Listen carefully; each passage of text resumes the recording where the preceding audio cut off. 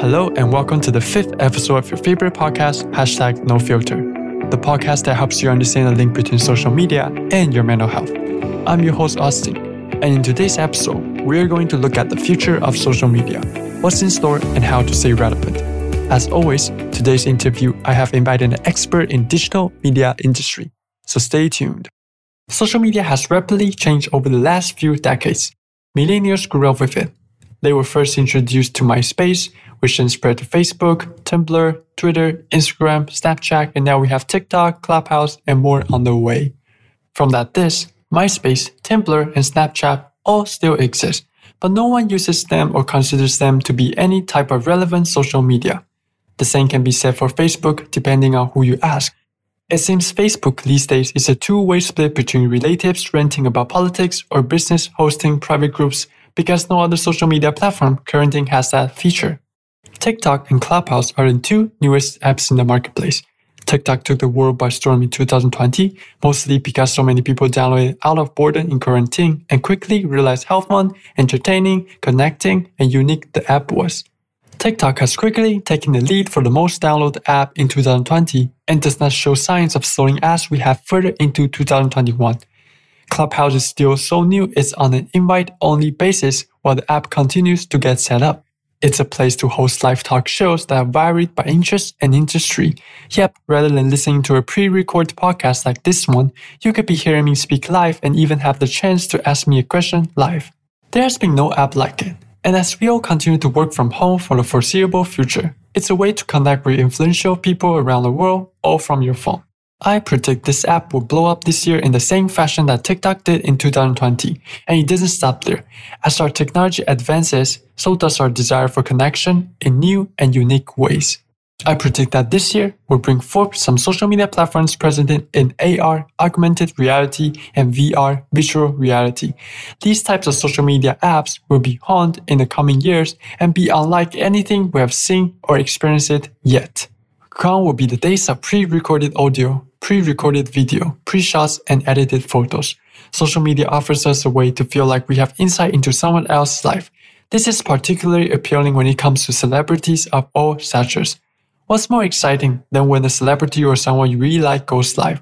You're seeing them in the real time. Now, what if that happens in virtual reality? What if you feel like you're sitting with them in their living room, asking questions and having a conversation where you're at home?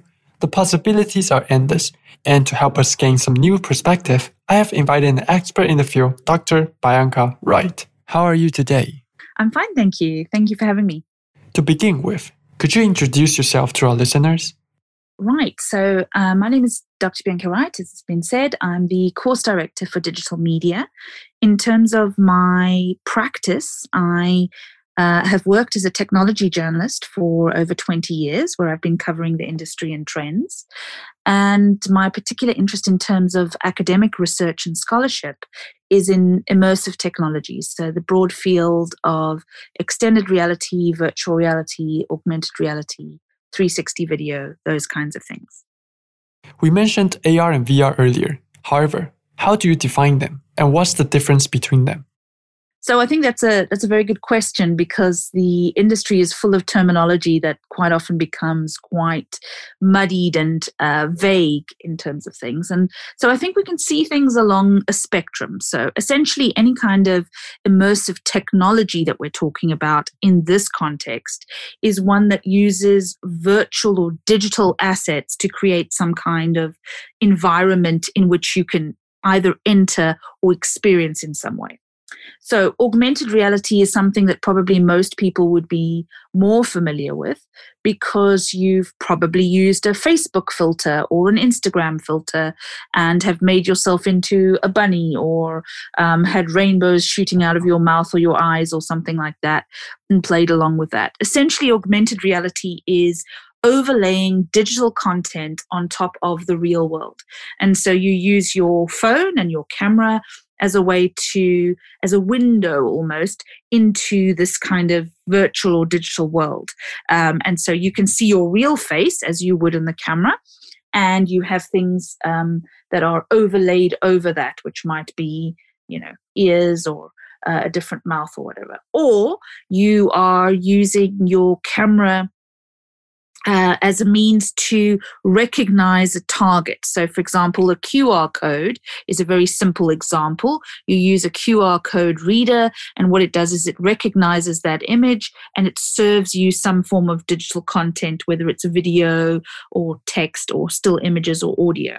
And so that's really, when we think about augmented reality, probably the most famous version of active augmented reality is Pokemon Go, where you go out into the real world with your camera and find virtual creatures, virtual Pokemon, and collect all of the points.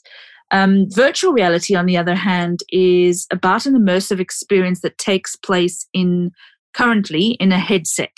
So a virtual reality headset essentially takes you into another world. You put it onto your face, and there's different types of virtual reality.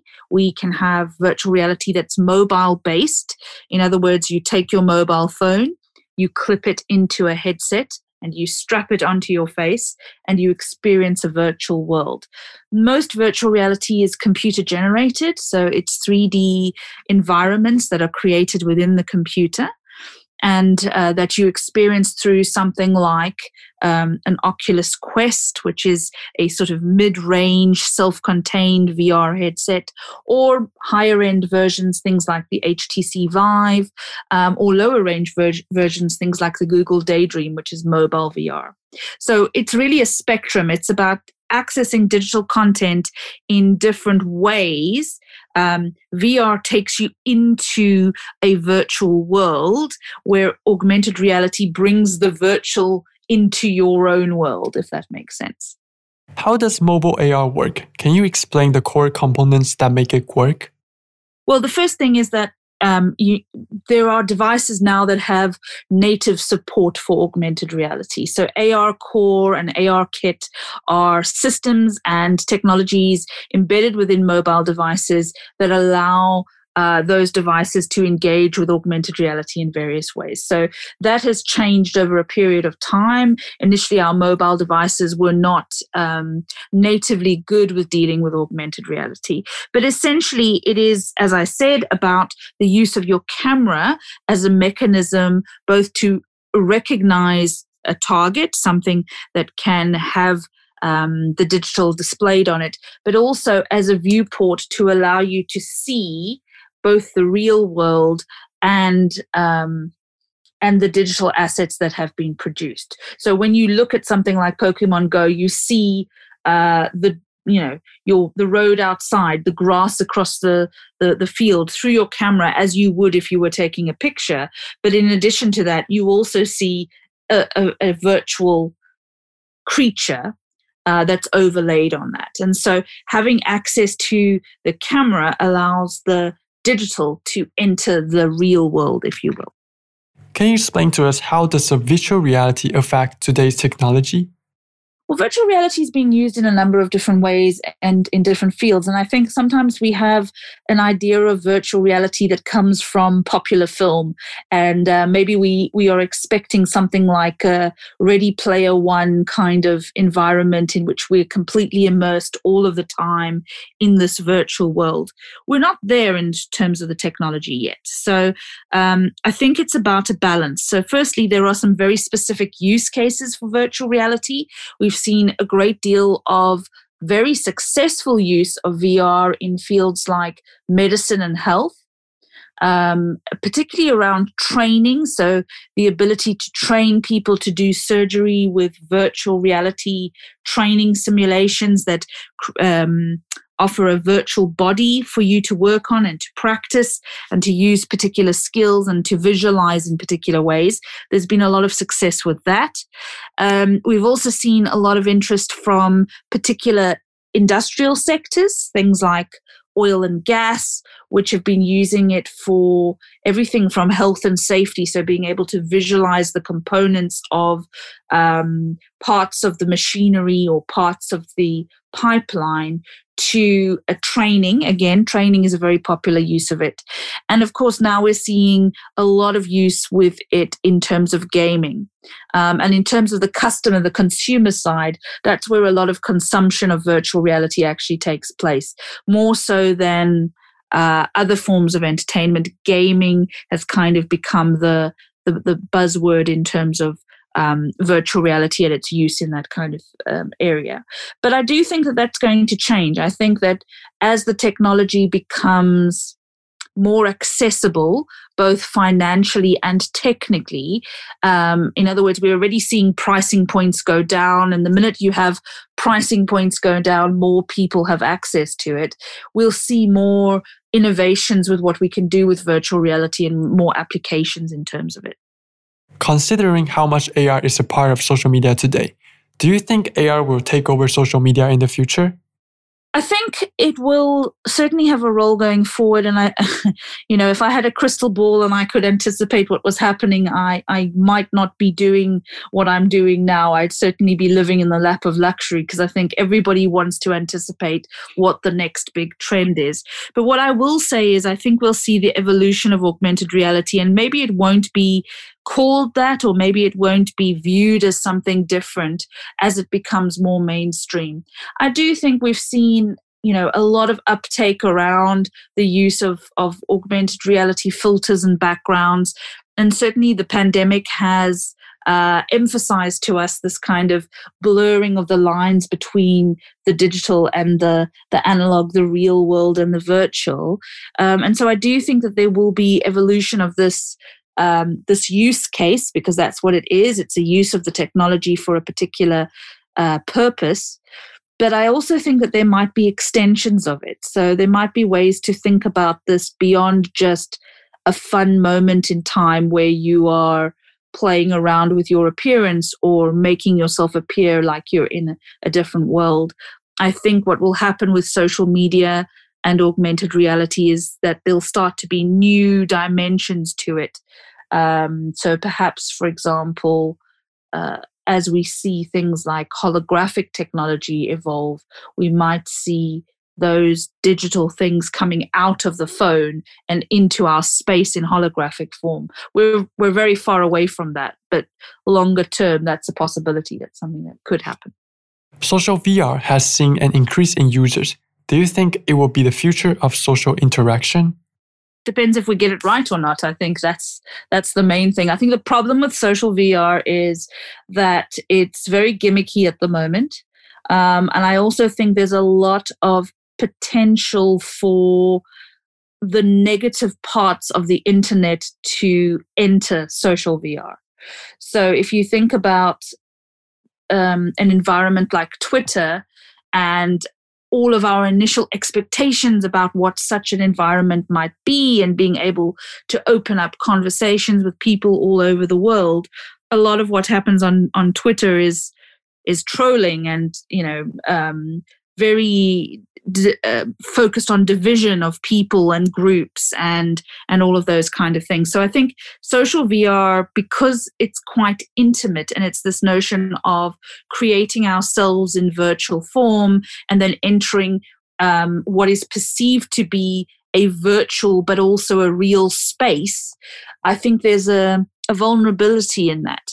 So, I would think that social VR platforms need to consider things like how gender dynamics work and the safety of people of different genders in such spaces, particularly since we've seen how that plays out in other environments, racial dynamics and how that may play out in terms of that. And then, generally hate speech, aggressive acts. I've seen some really interesting but quite often disturbing examples of where social VR could go. So open worlds in which anything is possible. And if anything is possible, how do we avoid the worst parts of the internet? The parts that make you really uncomfortable and really disconcert you in some way in a space in which you might feel like you're actually there. And I think that needs to be dealt with. That being said, though, I think that the pandemic has certainly showed us that that there's a demand and a need to translate physical and real world experiences into virtual for those moments when we can't engage, interact, and so on. And it's also shown us how we can bring people together around the world virtually, and maybe we can grow, grow that up, scale that up in some way into social VR. So I think it's very much in its infancy. There is a lot of gimmicky stuff around there, but there's also some interesting things. Look at Facebook Horizons, the ability to play games with your friends, the ability to feel as though you're in that room, to engage with people. I think perhaps the answer is a selectiveness in who can enter your social space, in the same way that you can have a selectiveness of who is your Facebook friend, but not necessarily who follows you on Twitter. Those are two different approaches to the social. So I think social VR needs to be cautious initially, because there's a lot of potential for exploitation of the technology. There is no doubt that social media can impact our mental well-being. However, with the rapid development of VR, is there any possibilities that it might harm the user's mental health? Well, yes. I mean, what I've touched on already in terms of the negative parts of the internet sort of translating into virtual spaces, I do think there's a potential for that. I also think that the kind of abstraction that happens when you spend all of your time in virtual worlds, we don't know yet that impact. We've seen over the last year or so the kind of impact that being isolated, quarantined, locked down has on people, and having only virtual ways to connect with each other, or primarily virtual ways to connect with each other, and the impact that has had on people, which hasn't been wholly positive. Of course, this is an unusual situation, so it doesn't mean that going forward, virtuality is necessarily going to be a negative thing. But it is something we need to think about. We need to consider where the balance is, and also how we can use these technologies to help people. So I'm very fortunate in my position as course director of digital media to have one of my third years working on a virtual reality app that is about anxiety management and reduction, that is about mental health awareness and mindfulness. And I'm also very fortunate to be connected with a company in the US that is providing a challenge brief for our students. And that company is called Trip VR, and they do a similar thing. So they have a guided meditation and various other forms of mental health exercise, if you want to call it that, available on the Oculus system. The problem with that is, of course, it's only available to people who have Oculus devices. So, I think that there's a lot of negatives about these technologies, but I also think there's a potential for positives, and we need to think about how we balance the one with the other. In January 2019, you participated in the Spark Festival that holds in Hong Kong. What was it about? So the Spark Festival is a British Council-funded festival in Hong Kong that's around creativity and innovation. And essentially what we were asked to do was to showcase different ways of thinking about creativity and innovation. It was a 3-day festival, and it was held in a former prison that had been converted into an arts space. And we were fortunate enough to have an installation in that festival, which was the culmination of the efforts of a team of staff and students from Coventry University. You were the principal investigator of the AR Prison Break project. Can you tell us more about it? So I was the digital lead, and I also did the narrative development. Essentially, what we wanted to do with Spark AR Prison Break experience was really to think about how we could augment, and I'm using that word very specifically, a performance, right? So what we did was we created physical sets. The students built and designed physical sets in the space that we were given in the festival. And so we had a very limited time to do this. We arrived essentially a few days before the festival was to take place. We had to source all of the materials in Hong Kong. We sourced all of those materials and we built those sets. We were very fortunate to have the services of our costume design department at Coventry University, who had designed physical costumes, which were amazing. And the students took on the role of actors as well within the experience. But on top of that was layered an augmented reality component to it. So what would happen is that users would enter the prison block that we were in, and there would be an onboarding experience. So there would be the sense that you're going through a portal into another world. It was based on science fiction because of my own interests. It was a kind of anime style, manga style approach to sci-fi storytelling with, I suppose, some very stereotypical or cliched characters. There was a warlock, there was a kaiju, there was a mech, and they were a team of heroes, if you will, who were taking on a villain. And so what would happen is that they would enter, they would have their devices, their phones or their tablets, and they would be told to download the app. We used Zapper, which was our platform, so they had to download the Zapper app, and they would come to various points in this experience, which had real actors who would interact with them and real sets. But there would be points in which they would scan a Zap code using their phone, and they would have content delivered to them, whether it was a video, an audio clip, text, or something else. And as they moved through this performance, they were trying to solve the clues and figure out what was happening in this prison break experience. And so, yes, it was a mix very much of physical performance and digital enhancements of that performance through augmented reality. For our last question, if you can predict the future, which social media platforms will be the next trend in the future, and why is it?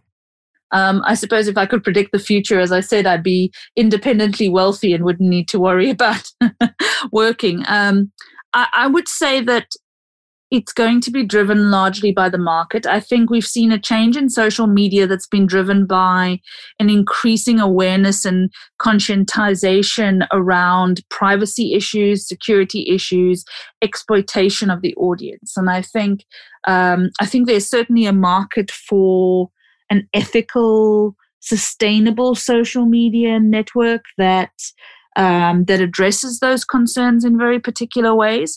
I can't say that I see necessarily one emerging at this point. I think Clubhouse was very interesting. I think the data breach has made people think again. I think there are issues around the fact that it's exclusive and that it's platform specific, where social media by its very nature and design is meant to be able to scale up to mass. So, and you can't do that if it's exclusive and platform specific. It needs to run across all devices and be accessible to all people. So I think that privacy, security, transparency will be the watchwords for social media going forward. I think there's an opportunity for innovation. I don't think any of the current social media are going anywhere anytime soon. You know, we've been predicting the death of Facebook for years, and yet like the cat with 9 lives, it keeps coming back. And there's a huge critical mass of people that are still on Facebook. And of course, Facebook owns Instagram. So I think that a lot of the big social media that already have a user base will be looking to spin that out into other ventures and possibly be looking to acquire smaller, newer, disruptive, more upstart kind of social networks that might emerge over the next few years. But I do see certainly much further down the line a blurring of the lines between the different immersive technologies. So, you know, what is augmented reality? What is virtual reality? What is mixed reality? And a blurring with different social networks in different ways.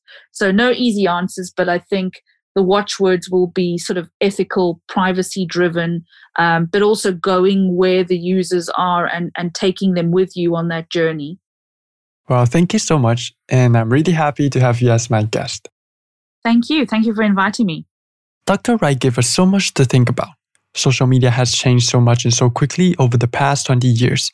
And in many ways, governments and societies have been slow to keep up. Social media keeps growing and evolving, but we'll see whether Dr. Wright's predictions come true. Who knows? perhaps we will all be living in some sort of augmented or virtual reality in years to come. Thanks for listening to #NoFilter with your host, Austin. I hope you enjoy listening to my podcast. However, this is the last episode for this series. I hope this podcast can help you further understand the impact of social media and mental health. As always, feel free to search nofilterpodcast.wixsite.com/podcast, and also make sure to follow me on Instagram, no.filter-podcast. Thanks again, and I will see you next time.